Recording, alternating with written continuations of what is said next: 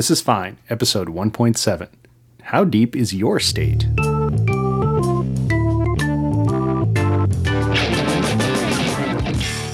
Hi, this is Jeremy. And I'm Jerry. And we're going to talk about the deep state today. We're going to talk about it in relative terms. So the deep state as it's typically understood in places like Turkey. The deep state as people are calling it now in our recent misadventurous U.S. And I also want to look at the actions of the CIA around the world. One of the reasons that I think the deep state actually isn't best applied to the U.S. But maybe we should start where it all began, in Turkey.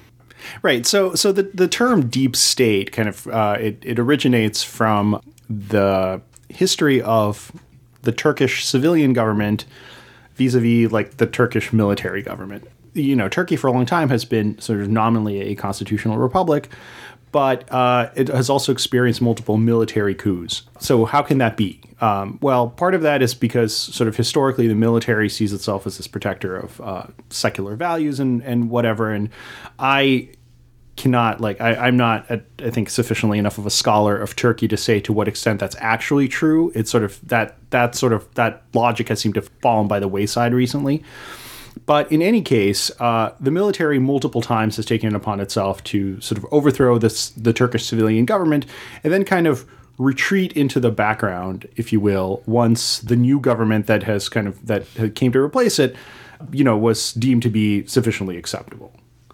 That's right. And I think it's sort of a falling off from early Ataturkism, right? So, Ataturk creates modern secular Turkey, and then these elements of the military have viewed themselves as the preservers of that since then. But, of course, Ataturk established this close to 100 years ago. In 1923, I believe, is when the secular state in Turkey was established by Ataturk, whereas, the most recent military coup was 1997. So none of the same people are working. This is more oftentimes criminal organizations paired with the military. Sort of, I think it's very right to say that the original preservers of constitutional order is not exactly what's going on when the deep state acts in Turkey now. And maybe the best example of that is actually that the current prime minister of Turkey, Erdogan, was arrested in 1999. And I'm actually going to read the poem he was arrested for, because reading a 4-line poem is exactly what gets you sent to prison in a real deep state. In December 1997, Erdogan went to the city of Sirte, which I believe now is actually a primary recruiting location for ISIL. And he read aloud this poem: "The mosques are our barracks, the domes are helmets, the minarets are bayonets, and the faithful are soldiers." So this was written actually by a famous secular Turkish poet in 1912 named Ziya Gökalp. Never heard of this person.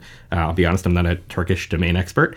And he was charged for reading that 4-line poem with incitement of religious hatred and sentenced to 10 months in prison. So that, ladies and gents, is like a real deep state. Like when they want to take out a popular politician, he was the mayor of Istanbul at the time, pretty much anything is a pretext. And since we're talking about the 1997 coup, I mean, the deep state, I think, first came to the consciousness of people who are not Turkey scholars with an assassination attempt, I believe. I can't remember whether he was a foreign minister, he was like some kind of minister in the government, and there was an assassination attempt on him in 1996. It became pretty clear that the people who were responsible for this assassination attempt were connected to the Turkish military. And it was kind of like, whoa, what's going on here? Not that I think, again, people had this experience of the Turkish military stepping in to overthrow the various previous Turkish governments, but this was a kind of this very clear connection to a kind of, why do we call this a deep state? Because it's a organization that exists sort of beneath the level of public notice until it does something like try to take out a government minister. That's right. And by take out, it's not, say, leak damning documents about, right. Exactly. It's try and assassinate. And indeed, in the 1997 coup, and I'm referring here extensively to a great article just entitled The Deep State in the New Yorker by Dexter Filkins. But basically, in that coup, what do? They ban the party of the prime minister at the time, who was this guy named Erbakan, who was a moderate Islamist. They banned his party, which was called the Welfare Party. They banned 3 other Islamist parties. I believe they actually banned a Kurdish party just to show that they were like friends to no one. And then, they sort of backed off and they're like, okay, now you can have elections again. And I think this is, whatever you could say about it, profoundly undemocratic and also operating within just realms of not only using the state, so using the state to do things like lock up people for sedition, basically for reading poems, banning political parties, but going in these extrajudicial and extra state matters like the attempted assassinations, the planting of basically like the Turkish version of Kompromat on people, et cetera, et cetera. And I think that this is something that really needs to be kept in mind when we talk about the deep state, in relation to American politics, because, what we mean, I think, when we talk about it here is certainly not the same as what it meant in the original. And so we should be conscious of that there's been this maybe illusion of exactly what this means, from the original context. So we are not yet at the stage where the FBI is literally assassinating people, within the borders of the country. Although the CIA, has kind of gotten there more or less. Well, wait, but not within the U.S. itself. Not within the borders of the country that actually, we know of. I think after we move through the U.S., maybe we'll take my point 3 second. I think that's almost why the excess of unconstitutional energies has been spent outside the United States borders. And I think that's actually one of the things that may have protected our democracy is that the bastards were trying to do regime change elsewhere. There's an academic whose name I'm going to murder, so my apologies to her, but Zeynep Tufekci, I believe. Tufekci? I don't know. I apologize. I don't speak Turkish. Her take on this, she has a very funny and wonderful tweet storm, which maybe the Facebook page for This Is Fine will link to.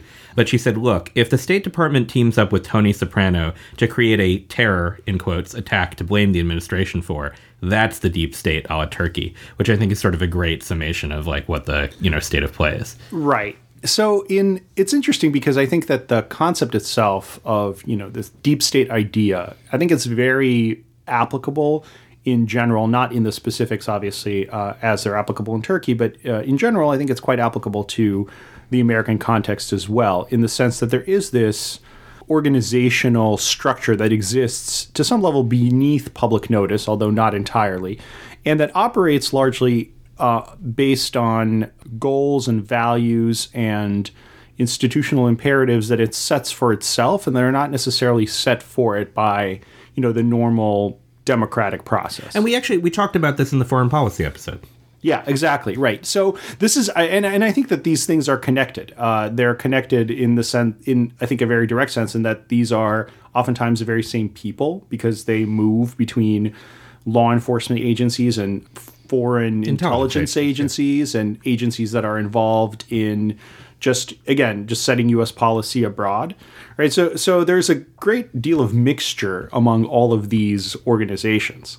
And to be fair, it's hard to have democratic accountability in your foreign intelligence or law enforcement agencies. And I think there's a reason that the founders have an independent judicial branch and reserve most of the powers to foreign policy to the executive. Although I think that the tendency of the deep state and the foreign policy establishment to both diverge from any democratic control has become really pronounced in the 20th century. And that's basically when, in the U.S. at least, there's been an agreement by the executive and the legislature to basically have legislative abdication over the basic checks that the legislature did have on foreign policy, that mostly being, for example, the treaty power and the execution of wars. The military action is now basically done by the executive without any oversight by the legislature. And so there's sort of been a further winnowing of that democratic oversight, at least in the United States. In many other countries, there never is any legislative oversight or democratic oversight of that foreign policy power. And I guess in many other states, Turkey is one that we've been talking about a lot, but where a deep state might be more applicable, you might have extrajudicial, in the truest sense of the word, control of the apparatus of power by senior figures in that establishment.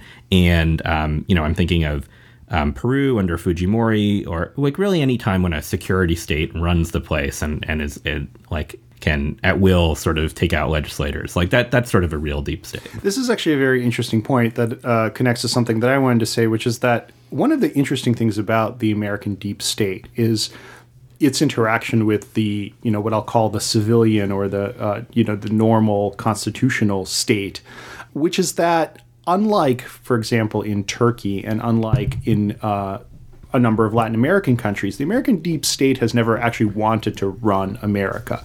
In fact, it very much doesn't, I get the feeling that it very much doesn't want to run America, but it wants to be in some ways left alone to act on the imperatives that it sees, that it sees itself as responding to. So it has this kind of not even parasitic, but more like an epiphytic relationship with the body of the American state. It doesn't want to collect taxes and administer the EPA, but it definitely wants to occupy this very important role in decision making, at least as far as the decision making concerns what it's allowed to and not allowed to do. And actually, it's interesting, but the times when the deep state is most overreached and been slapped back by American civic society, I think are the ones in which it has tried to engage with who it is that is ruling, roughly. I mean, you think about Hoover, and you think about the communist witch hunts under McCarthy, and what's interesting is that obviously there was a lot of tolerated anti-communism throughout American government, but when that started to go after both elected officials and also army officers, all of a sudden there was this huge pushback. It was like, whoa. Like, keep your paranoia epiphytic or outside of the U.S. I think actually it was probably, although I don't mean to minimize the impact of anti-communism on many people's lives in the 50s, certainly the CIA was far more willing to use extrajudicial violence against, let's say, moderate socialists abroad than they were against moderate socialists in the United States. But it is interesting. I mean, that it's good to mention the FBI here, because I think that the FBI is in some ways sort of the original deep state. There's a great book out there by a journalist by the name of Tim Weiner. The book is called Enemies, A History of the FBI. It's really fascinating. Like, if you're interested in this kind of thing, you should definitely read it. It's roughly split into two parts. One is sort of like the era of Hoover, and everything else is sort of like post-Hoover. But the important thing about the Hoover era was that the FBI behaved in an incredibly lawless manner under Hoover for many, many years. I mean, literal decades. And the thing that it saved it from, being actually reined in was the fact that, first of all, it was Hoover did a really good job of cultivating relationships with presidents. Lyndon Johnson was a huge fan of Hoover. And the second thing was that it actually also collected compromising material on its own, on members of Congress and senators and stuff. And it was doing things like, breaking wiretapping laws by tapping people that it was not supposed to tap, and all this kind of stuff. And basically the thing that kind of kept it from all breaking out into the open was the force of Hoover's personality, and the fact that him being director for so long, by the time that these concerns were coming to the fore, he was still able to sort of keep a lid on all of this stuff just by virtue of being who he was, and then he just died. So I don't mean to minimize Hoover's actions. And look, I mean, there was a file on Martin Luther King, but also there was a file on RFK. So right, absolutely, that's problematic. But I think one of the things that, again, I want to distinguish, and I know there may be pod listeners who are saying, Deep State originally started with the FBI and COINTELPRO, just as Jerry's saying here, don't tie this all to foreign countries. But Hoover never used those files to remove sitting politicians. I mean, maybe there were some implicit blackmail and some minor figures, but I actually think that's sort of interesting. You don't have an attempt to affect domestic policy by removing elected officials, even though you do have files on pretty much everyone. Right. I think that there was, probably even under Hoover, there was a different conception sort of what these state security organs were for. I think it would have been very difficult for Hoover to, and Hoover was operating under, different constraints than Turkish generals were operating under. Garter belts, for one. What's that? I said garter belts. Right, for one. Exactly. It was much easier for, a general in charge of the army to step in and say, we're going to do things my way now. Right. Whereas, Hoover definitely had to be circumspect about what he was doing and the way he was doing it. The FBI itself was not then certainly particularly large. It had limited resources at its disposal. It had to use those resources in kind of in what it thought was sort of the wisest manner possible. That included, for example, just breaking into people's homes and stealing their private documents, which was a thing that was done a lot. But it was not it would not have made much sense for the FBI to engage in an all-out confrontation with the civilian democracy. And I think that is the reason why I bring that up, is because I think Hoover was smart enough to know that. That's why he never broke out into open conflict. And I think that the pattern that he set by sort of keeping the FBI from, engaging in open warfare with elected politicians that it didn't like, was something that persisted for a long time and persists to this day. I mean, what we're seeing right now is this weird situation where different factions within the FBI are leaking different things for reasons that are very hard to understand, but they're obviously not just outright revolting and arresting people left and right, because that is not something that would be tolerated even in our bizarre circumstances that we live in. So right, and I think there's this interesting sort of thing. I was saying on Facebook earlier today that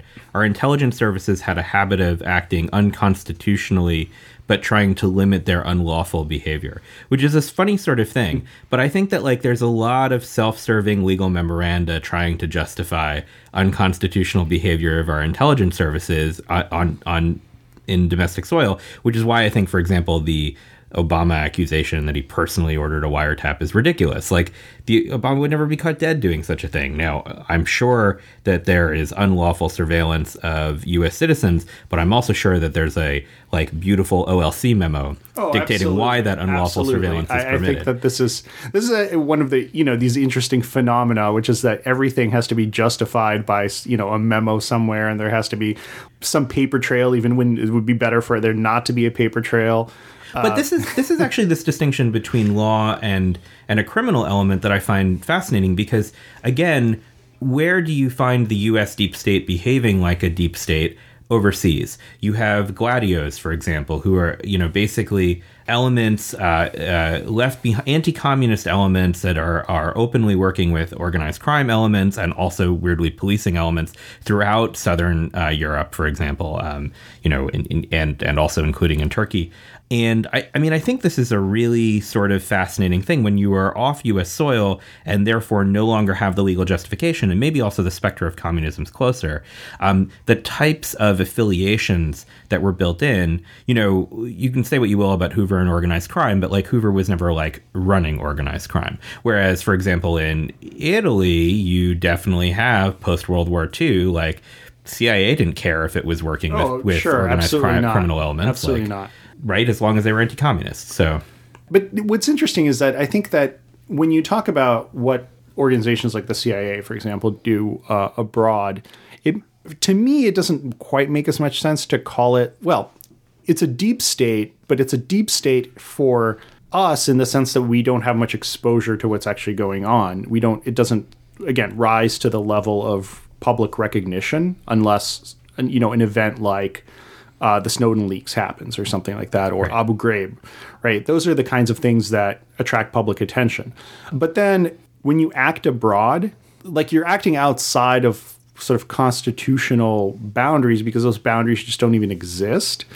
And so the question of what it is it that the CIA is doing in Italy or Central America or whatever, it becomes less of a legal question because those legal constraints become a lot murkier and more of just a moral question, right? It's bad to sell guns to the Contras, right? But I think this is a really interesting point because I'm looking here at a list of coups the U.S. was involved with overseas, and I'm going to run them down because it's kind of funny. So just between Iran and Mossadegh in 1953, and let's just go up to Allende in Chile. Iran, 53, Guatemala, 54, Syria, 56, Congo, 60, Cuba, Bay of Pigs, 61, Dominican Republic, 61, South Vietnam, 63, Bolivia, 64, Brazil, 64, Ghana, 66, Bolivia again, 1971, and then Chile. So, I mean, I think there's a really fascinating thing there, which is these people are not concerned with, let's say, a certain type of, international legality, but they do. And Jerry went so far as to say morality, and I think that's probably right. Like, I think that they viewed themselves as being outside of moral law to a certain extent as well in what they were doing in these countries. They had a higher mission, and that higher mission was certainly not an ethical principle. So what is it that made them follow that on shore? Because I think this is actually fascinating. Like, we have a state that participated in, I don't know, a dozen coups literally in a 20-year period, and then, obviously more in the 80s. And yet in the U.S., through a time of tremendous social tumult, when, yes, there was domestic surveillance on people on the left and people on the right alike, but they weren't, these methods that they were applying overseas, these sort of radically undemocratic and anti-constitutional methods, stopped at the shore's edge. And maybe we have some old weathermen who disagree, but I think largely stopped at water's edge. Yeah, I think that, to me, I think that is the carryover of this Hoover legacy. I mean, I find it hard to talk about sort of the state security agencies without talking about those origins, because he was there for so long, and is funny, just like a bit of minutia, which is that Hoover absolutely hated the CIA. I mean, the CIA was like almost as bad as the communists, because it was a turf war, and the people who were originally hired, to staff the CIA, he considered them to be like wildly irresponsible, not in like a moral sense, but just like that they were just people who didn't know what they were doing. And so he thought they were amateurs and idiots, and just he fought with them, I think, for ever since the founding CIA until he died. He was just absolutely at loggerheads with them in this like long-term power struggle. So that's kind of just this amusing bit of trivia, but I think it does sort of go back to this idea that you can't, in a country the size of the U.S., and with kind of the traditions that the U.S. had, it would have been very difficult to wage like outright war on people, just because you really risked alienating, I think, a large part of the establishment, not just the establishment, but the populace as well, if you ended up doing that. And I think at some point they just realized that you actually didn't need to do it, because the powers that they had at their disposal were already they were already pretty broad anyway, and they mostly sufficed to achieve the objectives that they wanted to achieve. And it was just much easier if the president is going to bat for you when you don't have to like explain why you're torturing whatever college students or something like that, like right. Let's say the Mexican army did. And we can say actually that maybe the accidents of history helped us out too. So in 68, the year of sort of death for American liberalism, Martin Luther King is shot, Bobby Kennedy is shot, and then of course Nixon's elected. And I do actually wonder what the antagonism of the FBI might have been to a more liberal state, but of course, it was sort of like, what could be better than having Nixon president and the sort of silent majority win? Maybe there's a counterfactual too that the FBI never was stretched. We should probably talk about the Church Committee, though, because the Church Committee does come about basically, once Hoover dies, right? And I'm just looking at this now because I had forgotten. Hoover was, you alluded to this, but Hoover was in charge of the FBI for close to 40 years. That's correct. Which is an unbelievable, I think Jim Comey's been there for a while. He was appointed, I think, by Mitchell Palmer in like the 20s or something like that, in like 21 or something like that. It's amazing. Yeah, he's director of the Bureau of Investigation, if you trust Wikipedia, for from 1924 to 35, and then when the FBI is founded from 1935 to 1972. So that's pretty unbelievable for that stretch. But once Hoover's reign ends, and COINTELPRO, which was the sort of limited surveillance of the U.S. left and other sorts of people that the FBI viewed as disreputable, came to light. there was a series of hearings, which then led to what this thing called the Church Commission, which was set up by a liberal Republican, progressive Republican senator from Idaho, Frank Church. But by the way, I believe that saying this off the top of my head, so I haven't checked this, but I believe that the story about the COINTELPRO stuff leaking was that some activists just like burgled an FBI field office and found this information and then just like mailed it to a bunch of newspapers, and that's how this came to light. So it was definitely not like fait accompli that this was going to come out. But the Church Committee sort of investigated this question of domestic spying and the limits on things like wiretapping and all this sort of stuff. And it kind of came to sort of a compromise solution, which is the establishment of this thing called, well, the passage of this act called FISA, which is the Foreign Intelligence Surveillance Act. And that act established sort of, basically said, like, you can't like spy on people without a warrant. You can't like wiretap them. But there are these special courts that you can go to, and they will give you a special warrant, if you think that you have like a really good reason for conducting surveillance on these people because they're foreign terrorists or because they're whatever they are. Right. Any suspected agent of a foreign power or Indeed. someone coming in contact with a foreign power. FISA is a pretty important check on the government's power to surveil, especially on U.S. soil. Now, I should say that saying that FISA requests for FISA surveillance warrants are almost never rejected. So it is its oversight has been challenged by many as whether it is sufficient oversight. But suffice to say, it has been rejected several times, and oftentimes before a request for surveillance is approved, it's modified to limit it in scope or for the federal government to gather more data through legal means. And I'm sorry, I mispartied Church. He was a Democrat from Idaho. It was so shocking to me in my head that a Democrat could be from Idaho that I messed that up.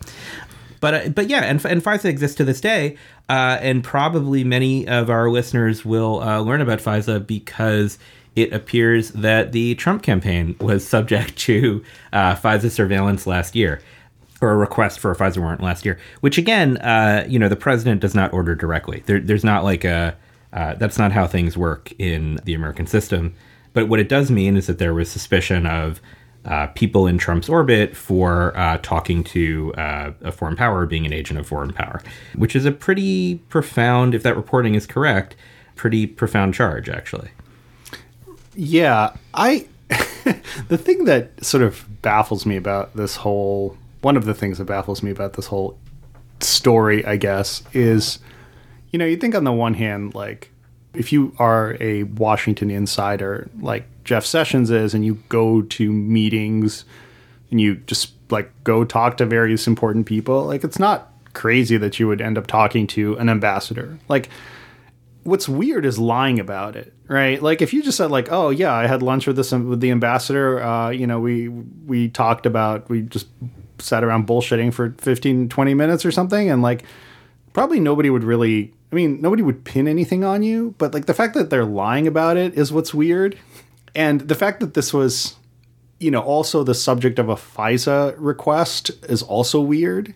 Yeah, no, it's very strange. To be fair, the Foreign Intelligence Surveillance Court, which reviews these FISA requests, has only rejected a very small number of thousands of warrant requests.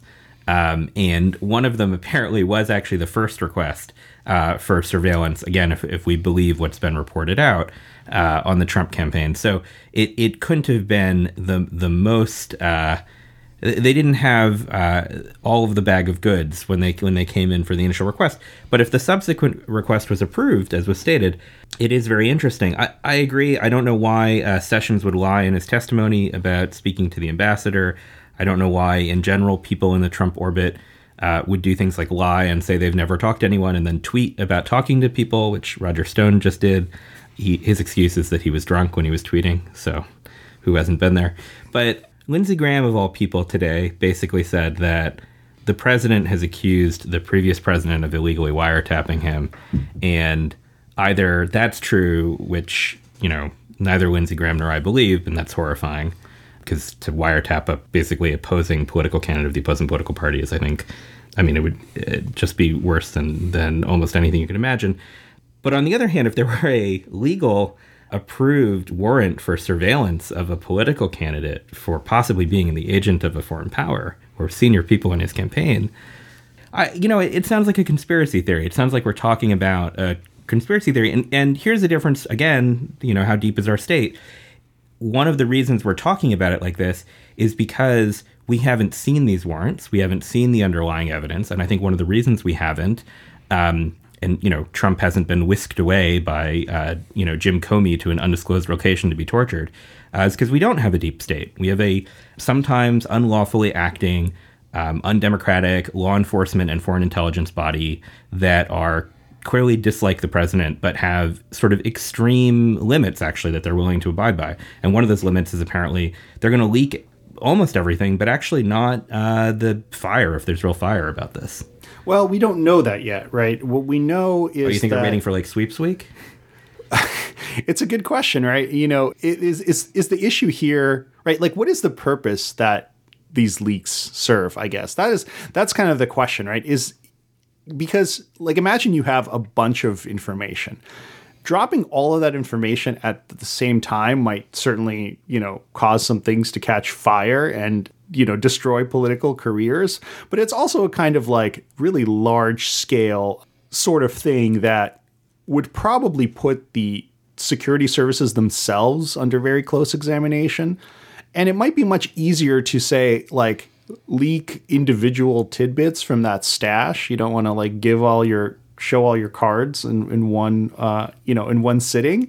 And so maybe you leak one thing, you see if it goes anywhere. You leak another thing, you see if it goes anywhere, and so on and so forth. And like, I will say this, that it's good that we haven't descended to the level of like people just being kidnapped and tortured like just in broad daylight. That's positive, I guess, but this is fine against torture.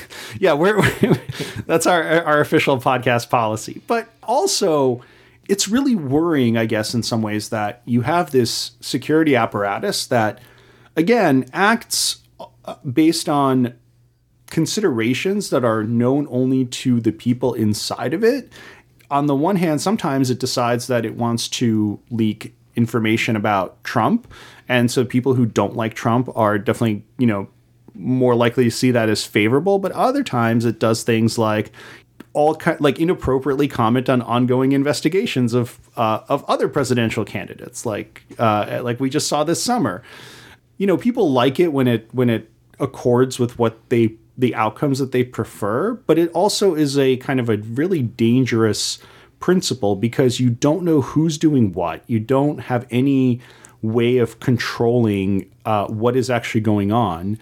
And all you know is that like these organizations that, again, I think have really their own rationale for what they do are just like manipulating, they are manipulating the public opinion. They're not. Sure. But I guess I'd say two things to this. One is you would like there to be transparency about these actions. I think one of the hard things is if they never say anything, you may not find out anything. So the purpose of leaks, all leaks in some sense, especially leaks of classified information, break the law, right? And so many of these, you can say that the intelligence services and law enforcement agencies in doing so are not just violating some norm, but they're acting unlawfully. But I guess the counterpoint of that is if you didn't have leaks, you wouldn't have any awareness of what the activities of these organizations are doing. So I think there's an argument that it's in the public interest to find out about certain things. Now, you're right, they have their own agenda, and I think that the media has to balance what they're being sold and not just sort of put out these things as press releases. And you're right, especially that they're very dangerous around political campaigns, as we saw last year.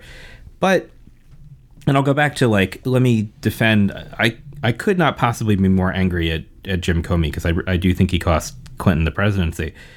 But I think that something very interesting is going on in that, again, yes, I hear the dribs and drabs theory, but I think if they really had the goods on Trump, that we would see different behavior from the FBI. What I think the FBI is trying to do, I would presume, is to get a congressional committee or a special prosecutor going. I don't think they want to be like, oh, and here's all the evidence that we were able to gather and print it on the front page of the Times, because maybe they're saving that for some future date. And I do hear this sort of let's see where this goes theory. But what I think they're trying to do is spur the parts of the government that should be acting in this way, that is the legislature or the DOJ, to act in an independent manner and to try and bring this out to light in a more legitimate way. Because we're not in a campaign season anymore. You'd argue this campaign season leaks might be inappropriate, but here we are now, and I think they're you could convincingly argue it's like, okay, well, what's the purpose now?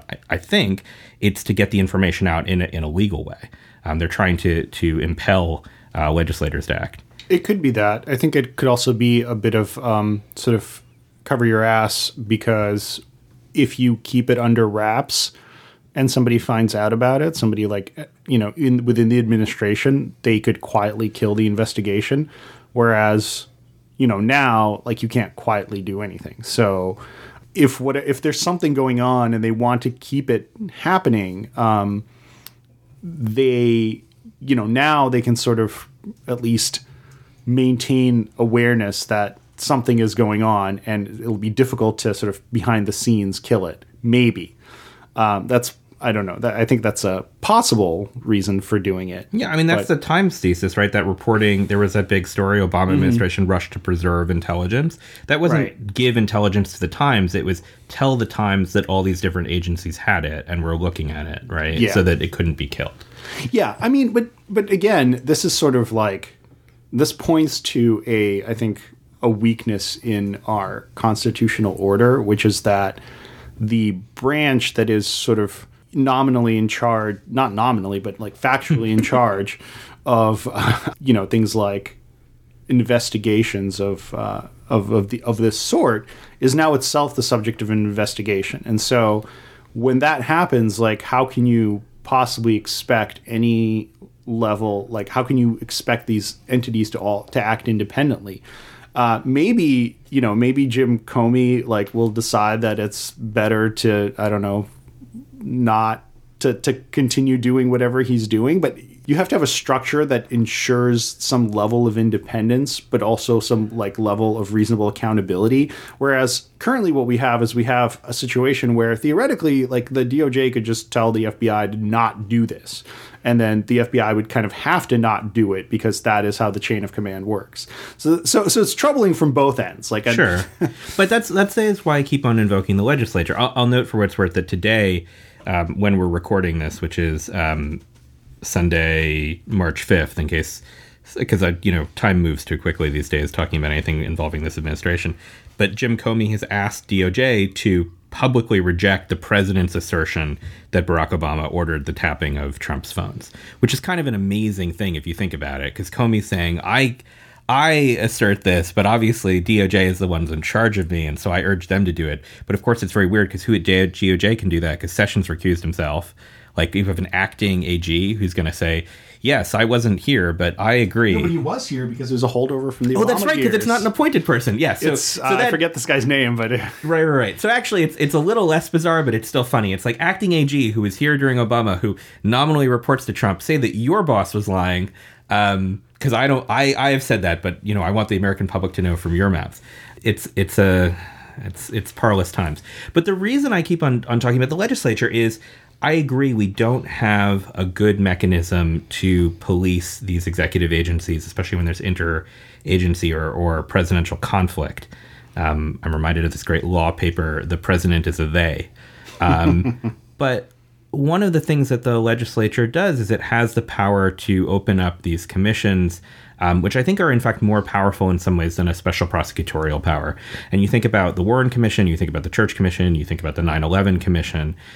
There's real precedent for bipartisan investigatory movements by the legislature to get to the bottom of problems that deeply concern Americans. And honestly, if there was some Russian interference, but it didn't reach the highest levels of the Trump administration, which I actually, as much as I would love Trump to have been on the phone with Putin plotting Clinton's demise, I don't believe that. I think probably there was some low-level contact that probably was violative of the law.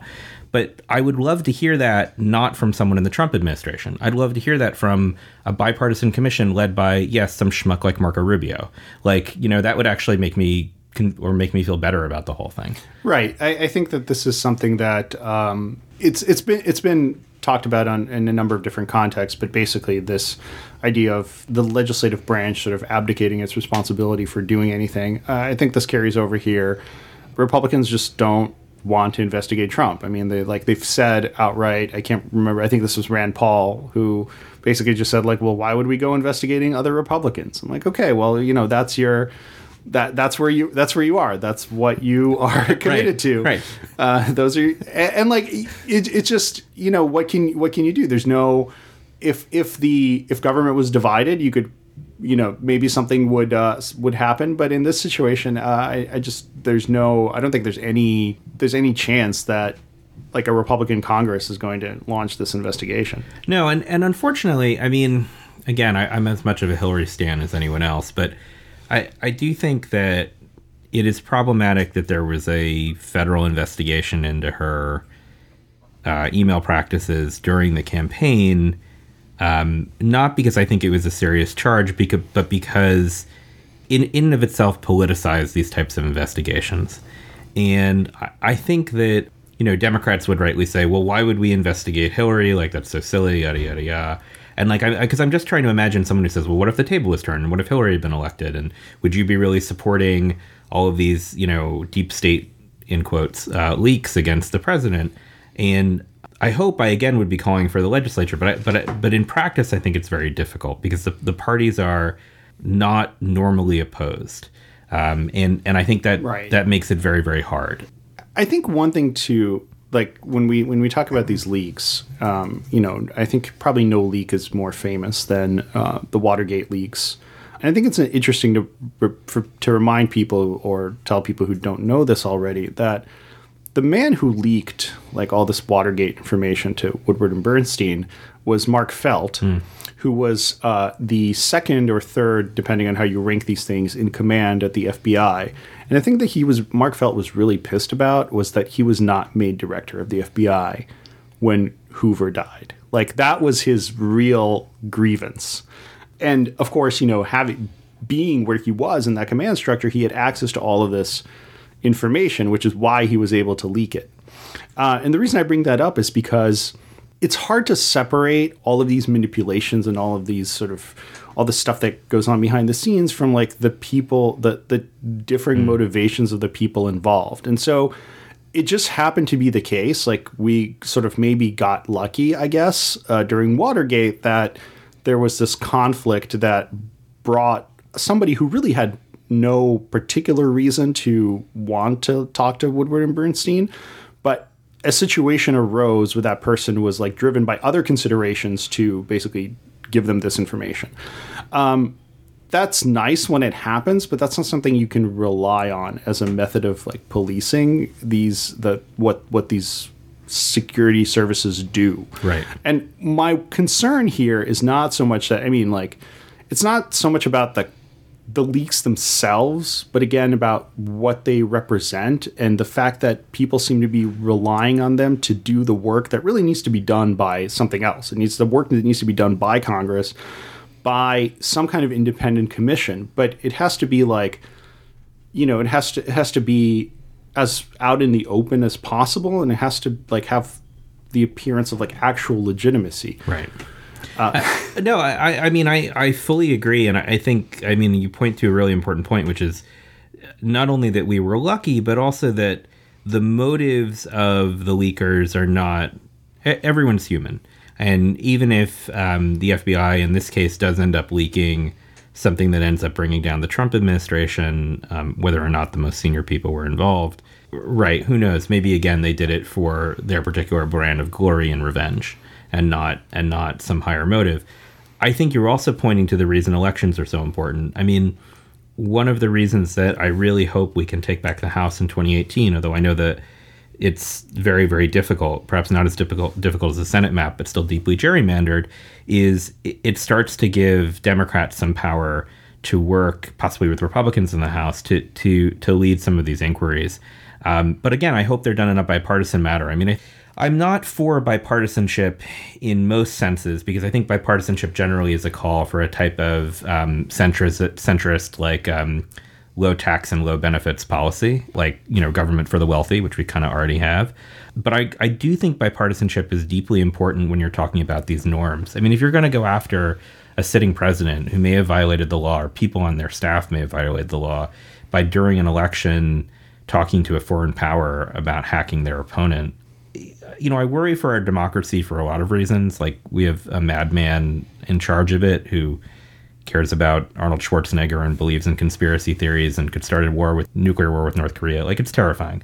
But, like, besides that, I care about the democracy because, like, I do want the Republican Party to be better actors. And I think you need some bipartisan legitimacy to bring Americans together. I don't want Trump to be removed and 50 million Americans to, scream traitor at Democrats, and I don't want there to be fighting in the streets, like I think it's like if there is some police action taken against the executive, I think it's very, very, very important that Republicans get involved, because I think it'll be terrifying if it looks like it was just like done by like the CIA and like, I don't know, Democrats in Congress. I would be really shocked even if Democrats like do take back the House. I would certainly expect investigations. I would be really surprised if, even if something material came up, that it would actually generate an actual legal action against the executive. So you're taking your odds against impeachment. I just don't see it happening. Better than even odds for impeachment at Ladbrokes, I believe, right now. In the first time. There are a lot of reasons why I don't think that is really likely. And, one of those reasons just has to do with the fact that Republicans just really fear their own base. And they're afraid that they'll get eaten alive if they go along with something like that. But also just because I don't this whole bipartisanship thing, like, it would be nice if there was like actual equal commitment to, these things like the rule of law and all this business. But I just like, even many Democrats, I think, are only sort of haphazardly committed to it. And I just don't think Republicans have any commitment to it at all. I mean, it's just like, it's a completely cynical pose that they adopt for electoral purposes. They don't have any like real principles that would bring them to do this. Like, I mean, for like maybe if you could scare them, like maybe if their political futures depended on it, like sure. I mean, like the thing about Watergate is that Republicans didn't really like get on board with Watergate until it was like kind of clear that Nixon had done some really awful things and he was likely to go down, and they didn't want to go down with the ship.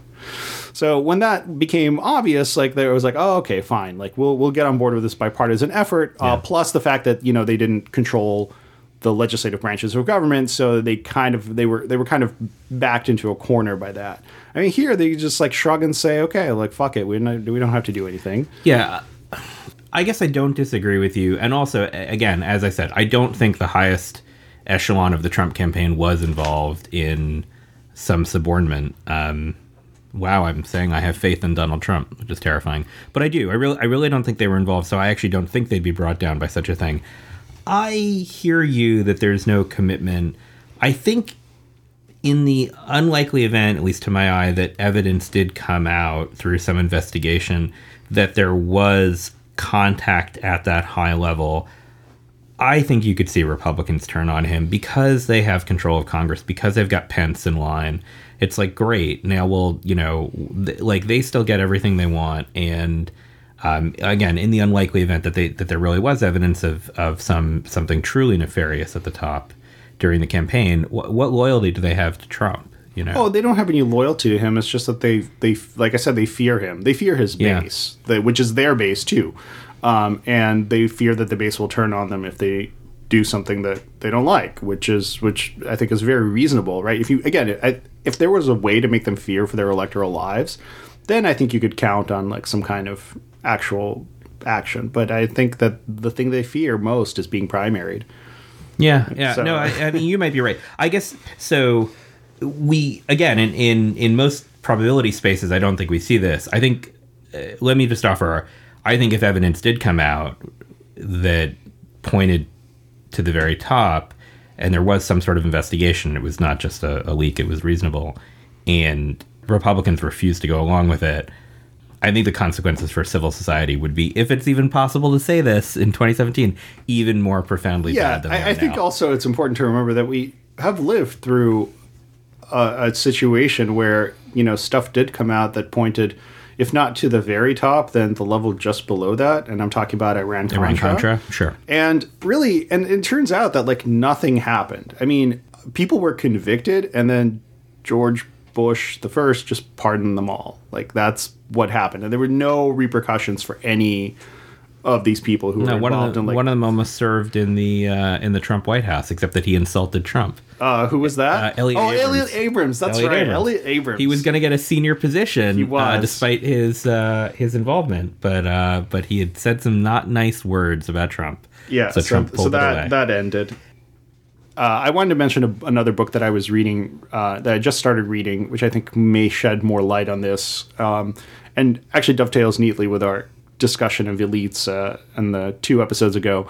It's this book by a guy named Mike Lofgren, who was a former Republican staffer on the Hill for something like over 25 years, I think. The book is literally called The Deep State: The Fall of the Constitution and the Rise of a Shadow Government. It's a book that's really focused on institutions and how those institutions evolve.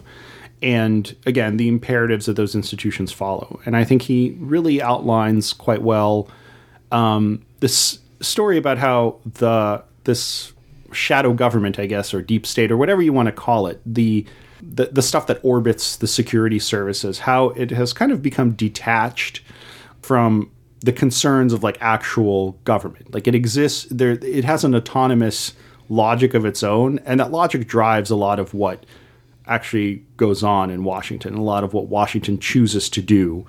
So anyway, I just wanted to... Do you mean, I want to unpack that because I think it's very important. Do you mean in terms of what it does in terms of foreign policy, or what it does in terms of contracting, or what it does? I think in all of those terms, right? So for example, I mean, one of the things he talks about a lot is contracting, and how how government contractors have benefited hugely from this expansion of the security state. Lockheed Martin, obviously, Boeing. I mean, all these organizations that sort of feed out of this trough have benefited hugely from it. Betsy DeVos's brother, right, is the founder of Blackwater?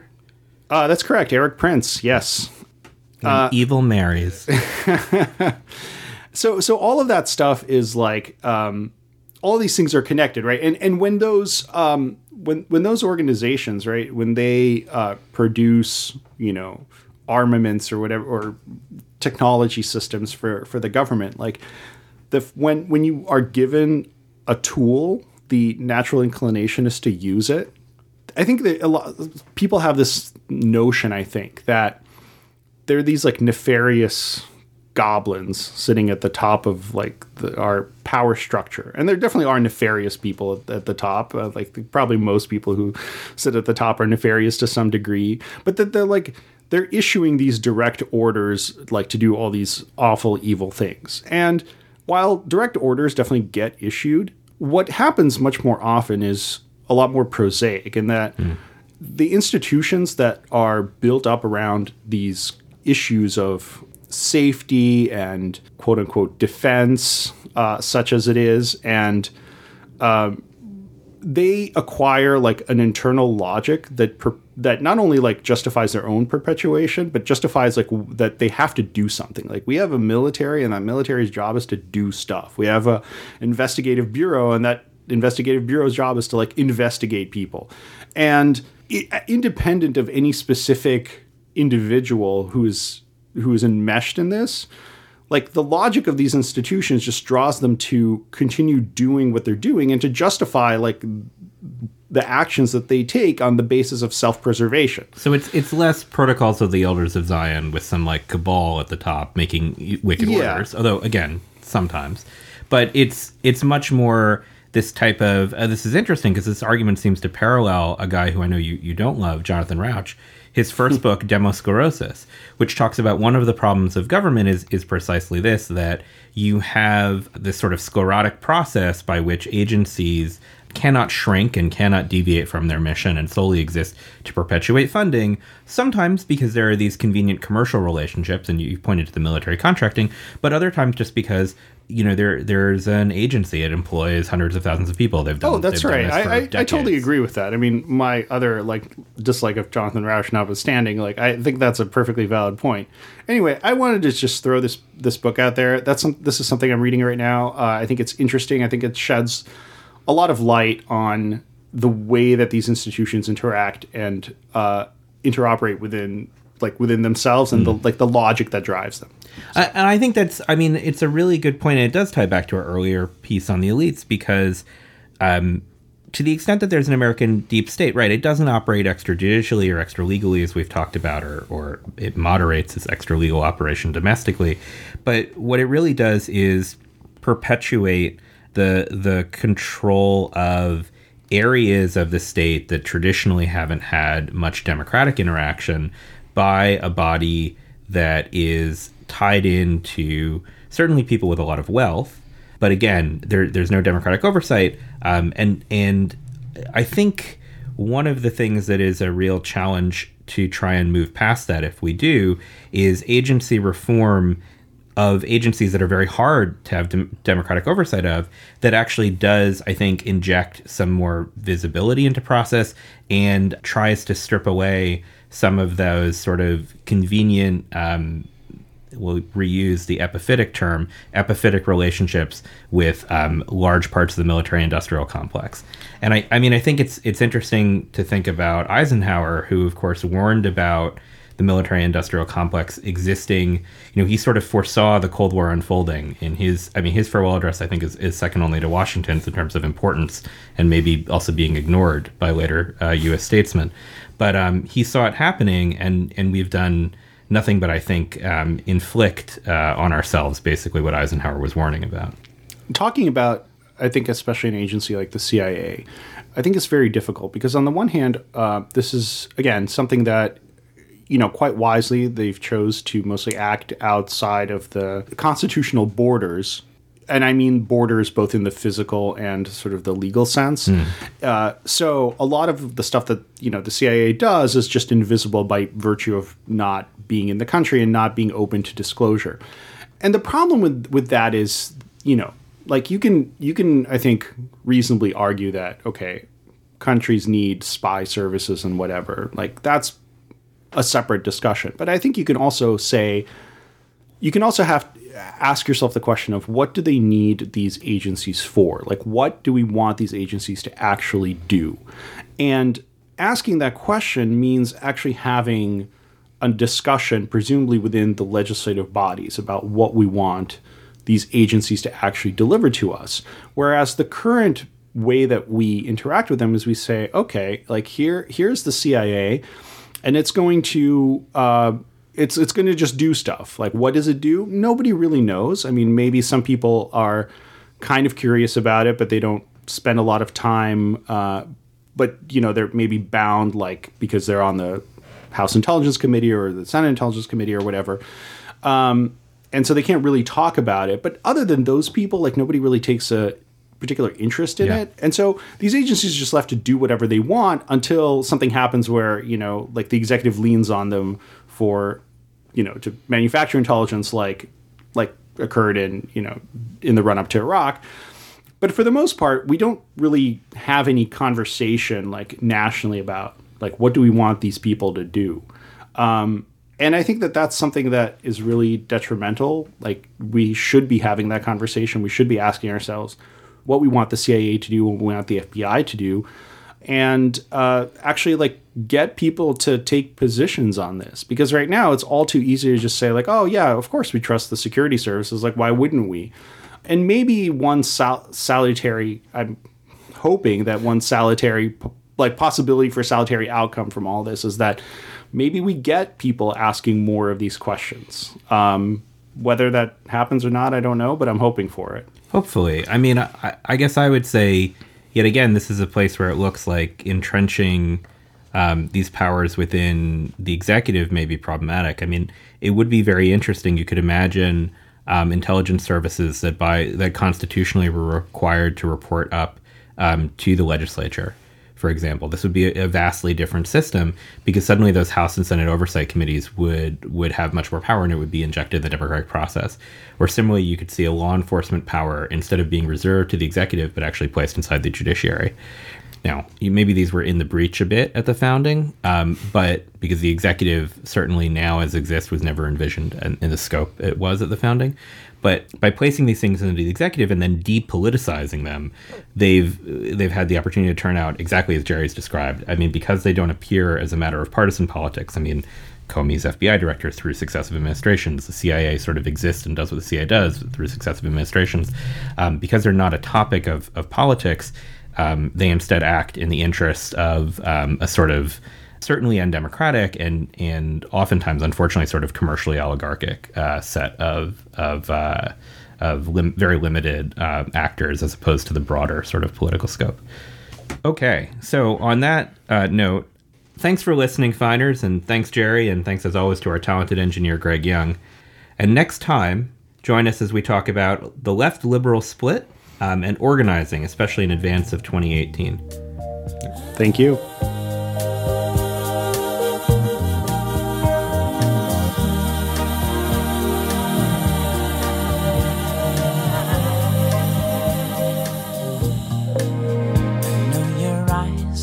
Morning sun, I feel you touch me in